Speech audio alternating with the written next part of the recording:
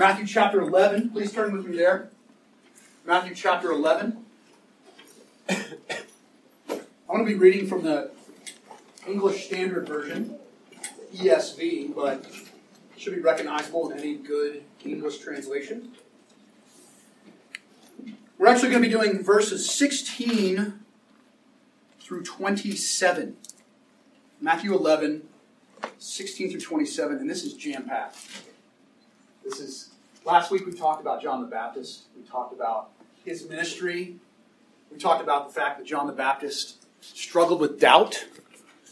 And so today we're actually going to be riffing on the theme of doubt. So Jesus is responding to the doubts of John the Baptist. He's responding to unbelief, and you're going to see more of that here when he actually talks about the people that he came to, the Jews. So here's what he says when he's talking about the people in the towns he went to. Verse 16. But to what shall I compare this generation? It is like children sitting in the marketplaces and calling to their playmates. We played the flute for you, and you did not dance. We sang a dirge, and you did not mourn. For John came neither eating nor drinking, and they say, he has a demon. And the Son of Man came eating and drinking, and they say, look at him, a glutton and a drunkard, a friend of tax collectors and sinners. Yet wisdom is justified by her deeds. Then he, that is Jesus, began to denounce the cities where most of his mighty works had been done, because they did not repent. Woe to you, Chorazin! Woe to you, Bethsaida! For if the mighty works done in you had been done in Tyre and Sidon, they would have repented long ago in sackcloth and ashes. But I tell you, it will be more bearable on the day of judgment for Tyre and Sidon than for you.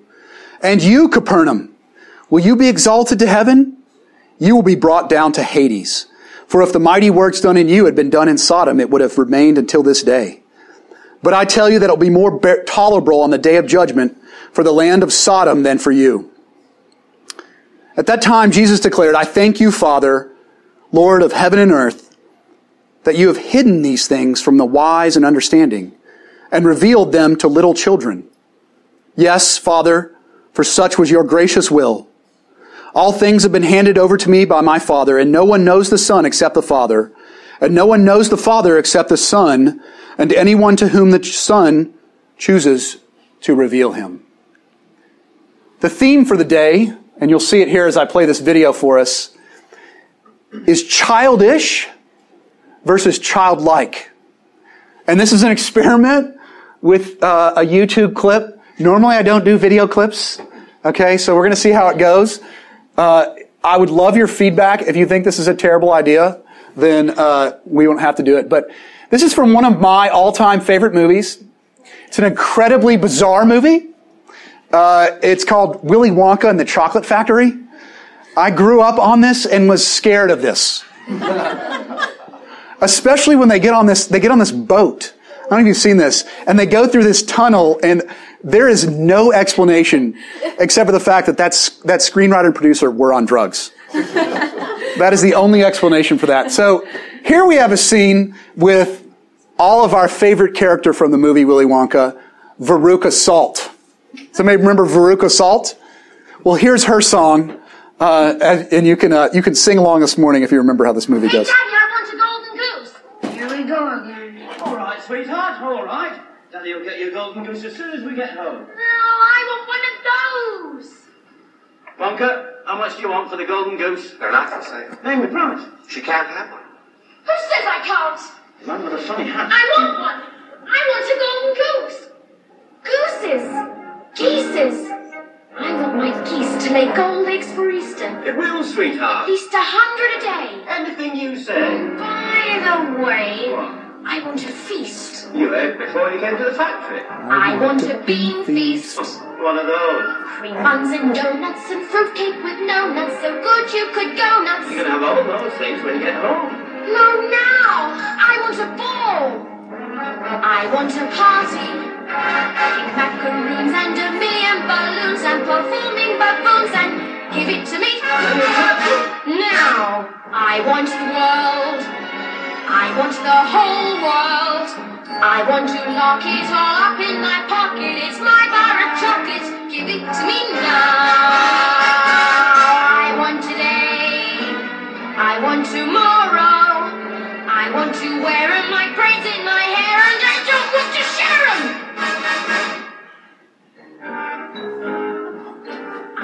a party with roomfuls of laughter, 10,000 tons of ice cream.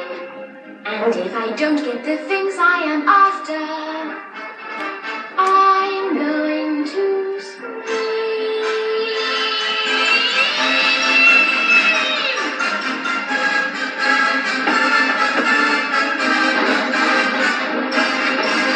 I want the works, I want the whole works, presents and prizes and sweets and surprises of all shapes and sizes, and now, don't care how, I want it now.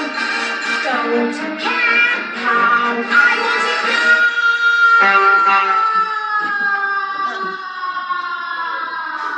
now. Veruca Salt. Quite a character. That's a bad egg. Where's she gone? No, this is the best. Where all the other bags? His reactions are the Down best. Garbage chute. Oh, the garbage chute. Where did it lead to? To the furnace. To furnace! Should be sizzled like a sausage. Well, not necessarily. She could be stuck just inside the tube. Inside the... Hold on! Veruca! Sweetheart! Daddy's coming! There's going to be a lot of garbage today. Mr. Salt finally got what he wanted. What's that? Veruca went first. Mr. Wonka, they won't really be burned in the furnace, will they? Well, I think that furnace is lit only every other day. So they have a good sporting chance, haven't they? I mean, what in the world? It's a kid's movie. And he's like, they have a good sporting chance. Oh, man. Sorry. Okay. That's not what this is about. Childish. Childish. That's what I think we could use, a term we could use to describe Veruca Salt in that particular video, right? What are some of the characteristics that you see in Veruca, and feel free to answer, from that video about being childish? How would you describe it? Self-centered, impatient, entitled. I want what I want now. I want what I want now. Yeah. Anything else? Those are great. And that's exactly right. Childish, if you think about children for a minute and how we're going to describe it, childish is very much, I want what I want and I want it now. It's never about needs. It's always about wants. And to get a clue into what Jesus is going to be talking about this morning, because he's referring to children this morning. That's what Jesus is dealing with. He's saying there is a difference between the childish and the childlike. And it's very important that we understand that difference, because the childish reject Jesus and the childlike accept him. That's Jesus' main point this morning in this particular section of Hebrews chapter 11. Those who are childish reject him. Those who are childlike receive him. Well, let's unpack that for just a few minutes. So Jesus, he starts out with this idea of childish, and he uses a picture for us of kids. Feel free to turn there if you've still got your finger on it. He uses this interesting picture of children playing in the marketplace. Now, this is a little different than today, right? We don't have marketplaces so much, although you may think of the pedestrian mall downtown as something similar. But he says there's a ringleader, or there's like a popular girl, let's say, who's leading this playtime. The parents are all shopping probably in the different stalls down there, picking out some fruits and vegetables and breads and things of that nature. And the kids say, and this popular girl says, hey, let's gather a game. Come on, this will be fun. Let's all get together. She said, let's do a wedding game. Well, why would she do a wedding game? Or why would she do a funeral game? Because those were the main festivals at the time in this era of the world, in this part of the world, in this era of time. The two main festivals people celebrated were weddings and funerals. And they were a much bigger deal than nowadays. We are like, for our weddings, we're like, okay, 30 minutes, I want out of here. You know? And then the reception, it's like, let's get this over quick. Totally different then. I mean, they would spend a week feasting and celebrating for a wedding, and they would spend several days mourning and wailing over someone that passed away. So it was very much in the consciousness of these children that the things that we do, the things that we mimic, are going to be a wedding and a funeral. Let's play a game. So you can just imagine this popular girl, and she says, okay, Sally, why don't you be the bride, and Johnny, why don't you be the groom, and we'll get everybody set up around like a party, and then we'll dance for a while. You know, because receptions have dances, and they knew all about the dancing from these receptions. But a good chunk of the kids are standing off to the side, and they're like, no, we don't want to play that game. We're sad. We don't want some happy game for a wedding, and this is just dumb, stupid game. And so this popular girl, this ringleader, she's like, okay, that's cool. I hear you. I understand. Let's do a funeral game. Let's do a dirge. Let's all line up like they do, you know, at a funeral procession and walk really slowly and be really sad, and we'll go around the whole marketplace. And again, of course, a huge chunk of the kids standing off to the side, and what do they say? Nah, I don't want to play that game. That's a stupid game. That's a dumb game. I don't want to play that. You ever said stupid or dumb before, Hunter? Those aren't nice words to use, are they? So what's the point? What's the point? Jesus then makes the extension to adults. And he says, this is exactly what y'all did. That is the Jews, that is the scribes, that is the Pharisees, that is the teachers of the law. This is exactly what you did with me and with John the Baptist. John the Baptist comes in, and he is absolute ascetic. I don't know if you know what ascetic is, but someone who's like really concerned to eat only the basics and to dress very plainly and to make sure that they're not going out to parties, but instead, I only have water. You might know someone like this. I only eat fruits and vegetables. You know, very, very, very concerned about being proper and about not getting crazy.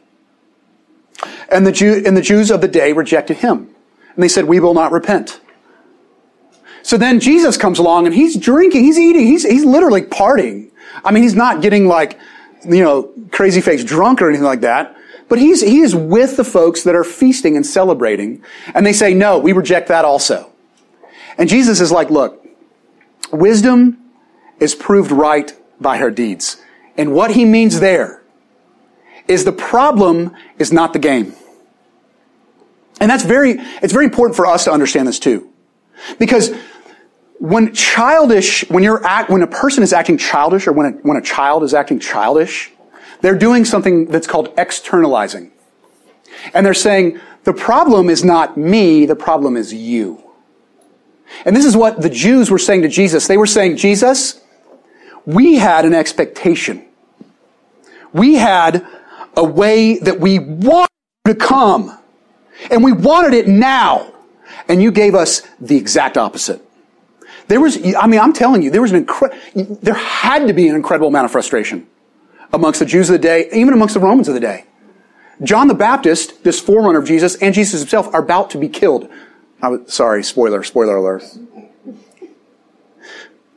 The point is, though, that the people were incredibly frustrated because they were wanting Jesus to do certain things and to say certain things and to be a certain way and to bring the kingdom in a certain way.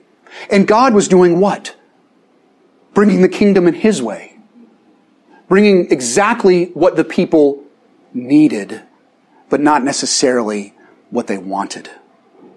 That's an important distinction that Jesus is making for us this morning. He's saying, with me in your life, with me coming to you, are you being childish with the way that I am directing your life? Are you mad at the way it's all going? Because I have a plan. He's clear. God is clear about this, both with salvation history, John coming and Jesus coming to the earth and bringing the kingdom. God is like, I have a plan. And he says the same for individuals. He says, I have a plan for your life. Do you trust me? But I'm getting ahead of myself a little bit. The second thing, so the first thing, for those that reject Jesus, the childishness is an externalization. It's, I don't like that. I don't want to give up my desires. I am tired of what you're bringing. You're the problem. There's not enough evidence. There's not enough things for me to believe, so I don't want to believe. And he's saying, no, it's a power struggle. It's an externalizing power struggle. But secondly, Jesus is saying that those that reject him are in the spiritual middle. What do I mean by the spiritual middle? Well, you see it here where he says, woe to you, Chorazin.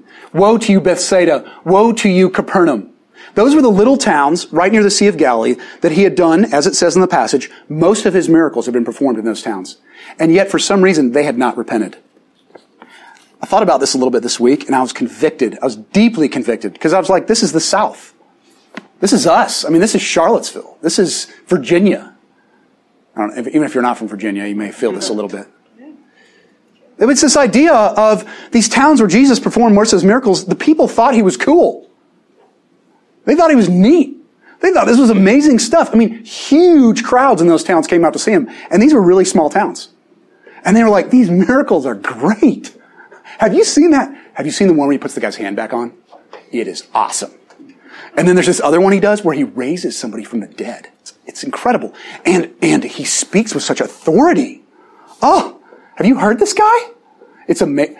I bought all of his CDs. Or actually, that was probably 20 years ago. I bought all of his MP3s. Whatever it is. I mean, we know about this. They were enamored with him. They thought he was great. But Jesus comes to them and he says, woe to you. Woe to you, Chorazin.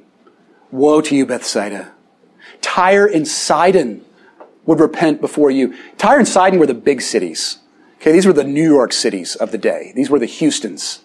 And this is where it was known that it was a bunch of pagans living crazy, wild pagan lives in the big city, kind of harsh and hard, and trade routes and prostitution and all that jazz. He's like, Tyre and Sidon would repent before you. What's he getting at? Jesus is saying, it doesn't matter if you like me, if you think it's cool, if you think it's neat that I came and that I'm doing these things. Repent. That's what John called repent. And repent means I'm it. Right? That was John's question to open chapter 11 of Matthew. Do you remember that? He said, are you the one? That was John's question. And Jesus is saying, if I am the one, if I am it, if I'm the Savior of the world, it's going to require everything. It's going to require all of you. And that is an extreme call. And most people, and I include myself, cower in front of it. Cower in front of it. I was deeply convicted this week as I was studying this passage of just how easy it is for me to be like, think some Christian things are cool. There's this new speaker. There's a new book out. And yet neglect giving my whole life to Christ. It's hard. It's hard. But Jesus describes it for us. To wrap our heads around what it means to give our all to Christ. He says, I thank you, Father, that you have hidden these things from the wise and understanding and revealed them to little children.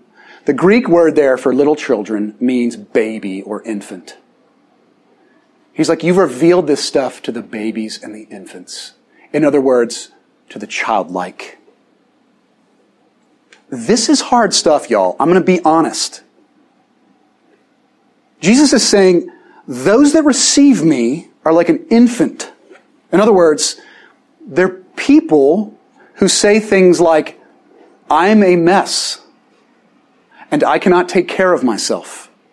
You might recall Jesus' description of the heart in the Sermon on the Mount just a few chapters earlier, where he says, those that have lust in their heart have committed adultery. Those that have ever been angry at someone have committed murder in their hearts. Jesus is saying, you're a mess. We are a mess. I am a mess. He just doesn't cut corners. His point is you can't fix yourself like an infant. One of the things I always loved to pass on to Christy when we had little kids, when they were infants, was the diaper changing. I'm glad she's not in here right now, because I was terrible, y'all. I'm just being honest. I know. That's true. That's true. I better be careful. I hated changing diapers. I mean, it was constant. Babies just constantly go to the restroom in their diaper. And so, you could smell it. It would waft all over the room. And I would sort of gag when I was trying to change the diaper. And then whenever you're wiping the baby's bottom, when they have a diaper, you always get some on your hands. I know, right on? It's just nasty. It's nasty. Because if the baby wasn't changed, it would be much, much worse. There would be horrible diseases and rashes that would happen. Jesus is saying, if we're willing to hear it, you can't clean yourself up. That's hard. Because I'll often tell myself, when I do something I know is wrong, or I'm get angry at someone, or I yell at my wife, or I sin in some other secret way. I like to tell myself, well, I got it under control. Yeah, okay, I slipped. I'm tired. It was a long day. I deserve it. It's no big deal. I'll get over it. Next time I'll do better. Jesus is like, no, you won't. You won't do better next time. And until you embrace that and lay in that and realize that and feel that, you're not going to lay yourself in my arms. You aren't going to do better next time. You cannot clean up your own mess. That's how much you need me. Then he goes on. He goes on and he says, or I shouldn't say he goes on, I go on. Another part of true spirituality is total trust. This word, this Greek word for infant, isn't just a tiny little baby, but I can also mean like a 1-year-old. Basically a kid who cannot take care of themselves. And Jesus is saying, these are the folks that accept me, those who finally learn that they don't know where they're going. Again, a tough realization for us independent, strong people. Jesus is saying, you don't know where you need to go. When I had a 1-year-old, Hunter, when Hunter was 1 year old, right? And this is still true for him now, really, to a large degree. I take him places. I show him where to go. I guide him. I bring him, right? And he just trusts me. That I love him and that I'm not going to take him to a place that's too hard for him or that's bad for him or that's going to harm him irreparably. Though I'm an earthly father and certainly I make mistakes. How much more so the Heavenly Father?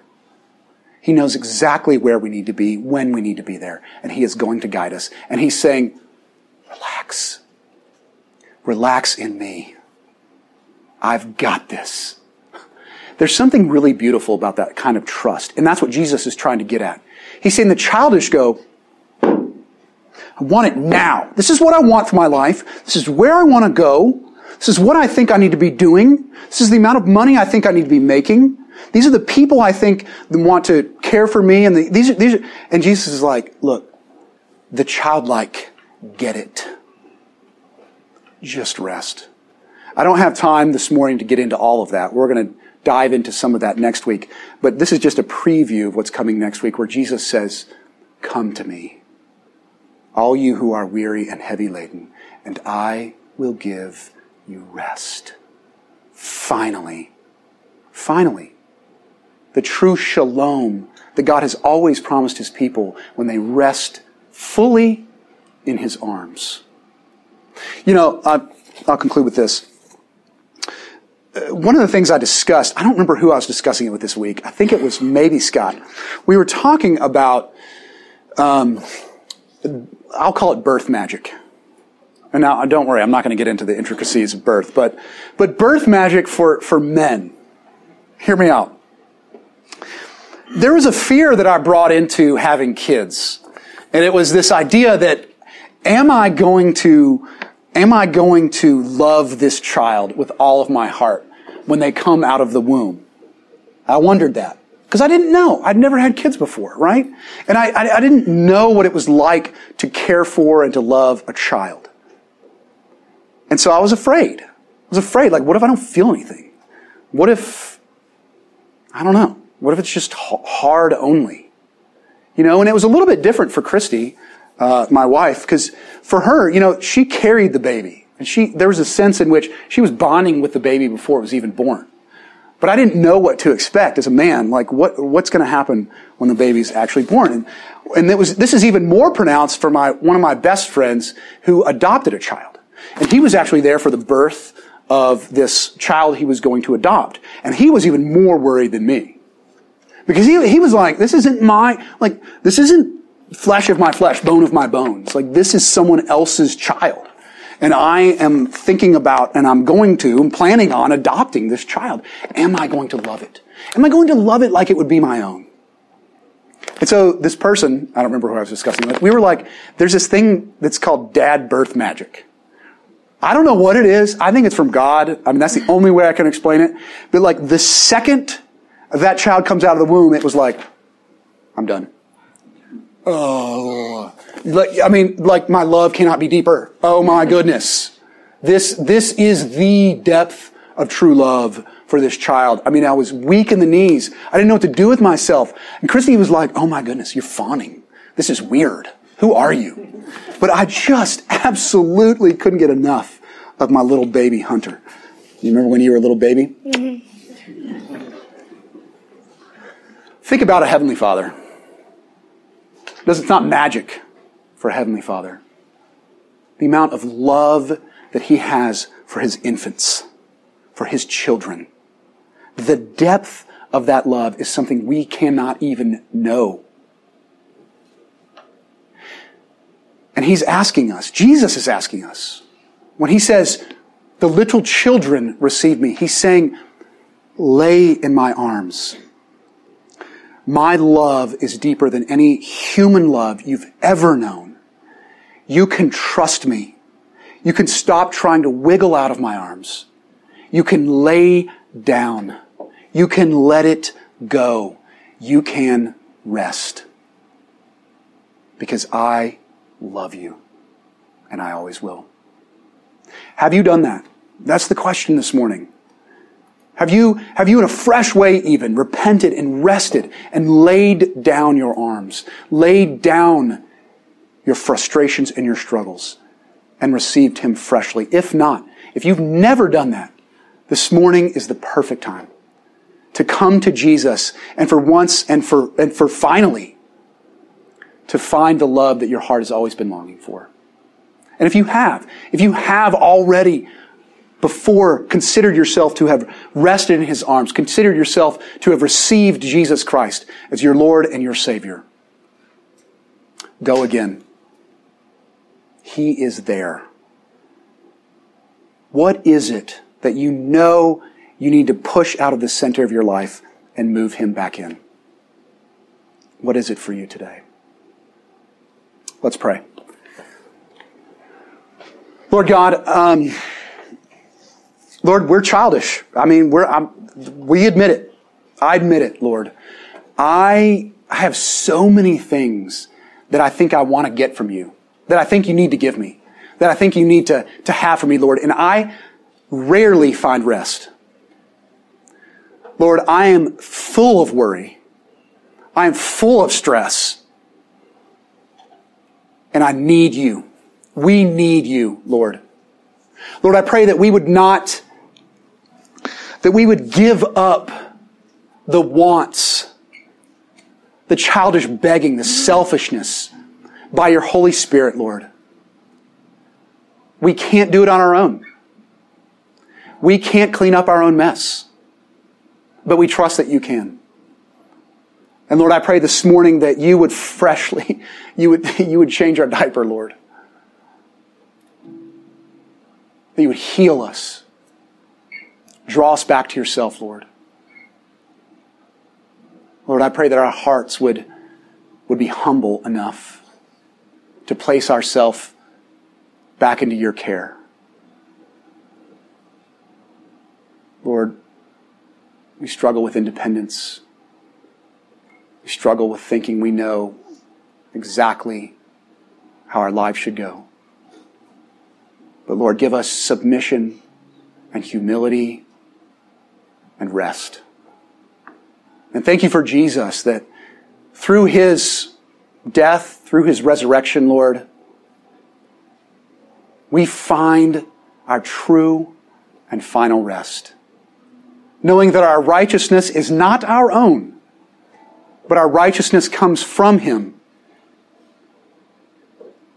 And that the reason we can lay so calmly and so peacefully in your arms, Lord, is because you have covered us with his righteousness. Lord, for those this morning that are doubting, they're struggling with doubt, they're struggling with your plan, Lord, I pray that they would be brought again to a fresh understanding and knowledge of your love as we come to your table, where you physically showed us that you've given yourself for us. We pray this all in Jesus' name. Amen.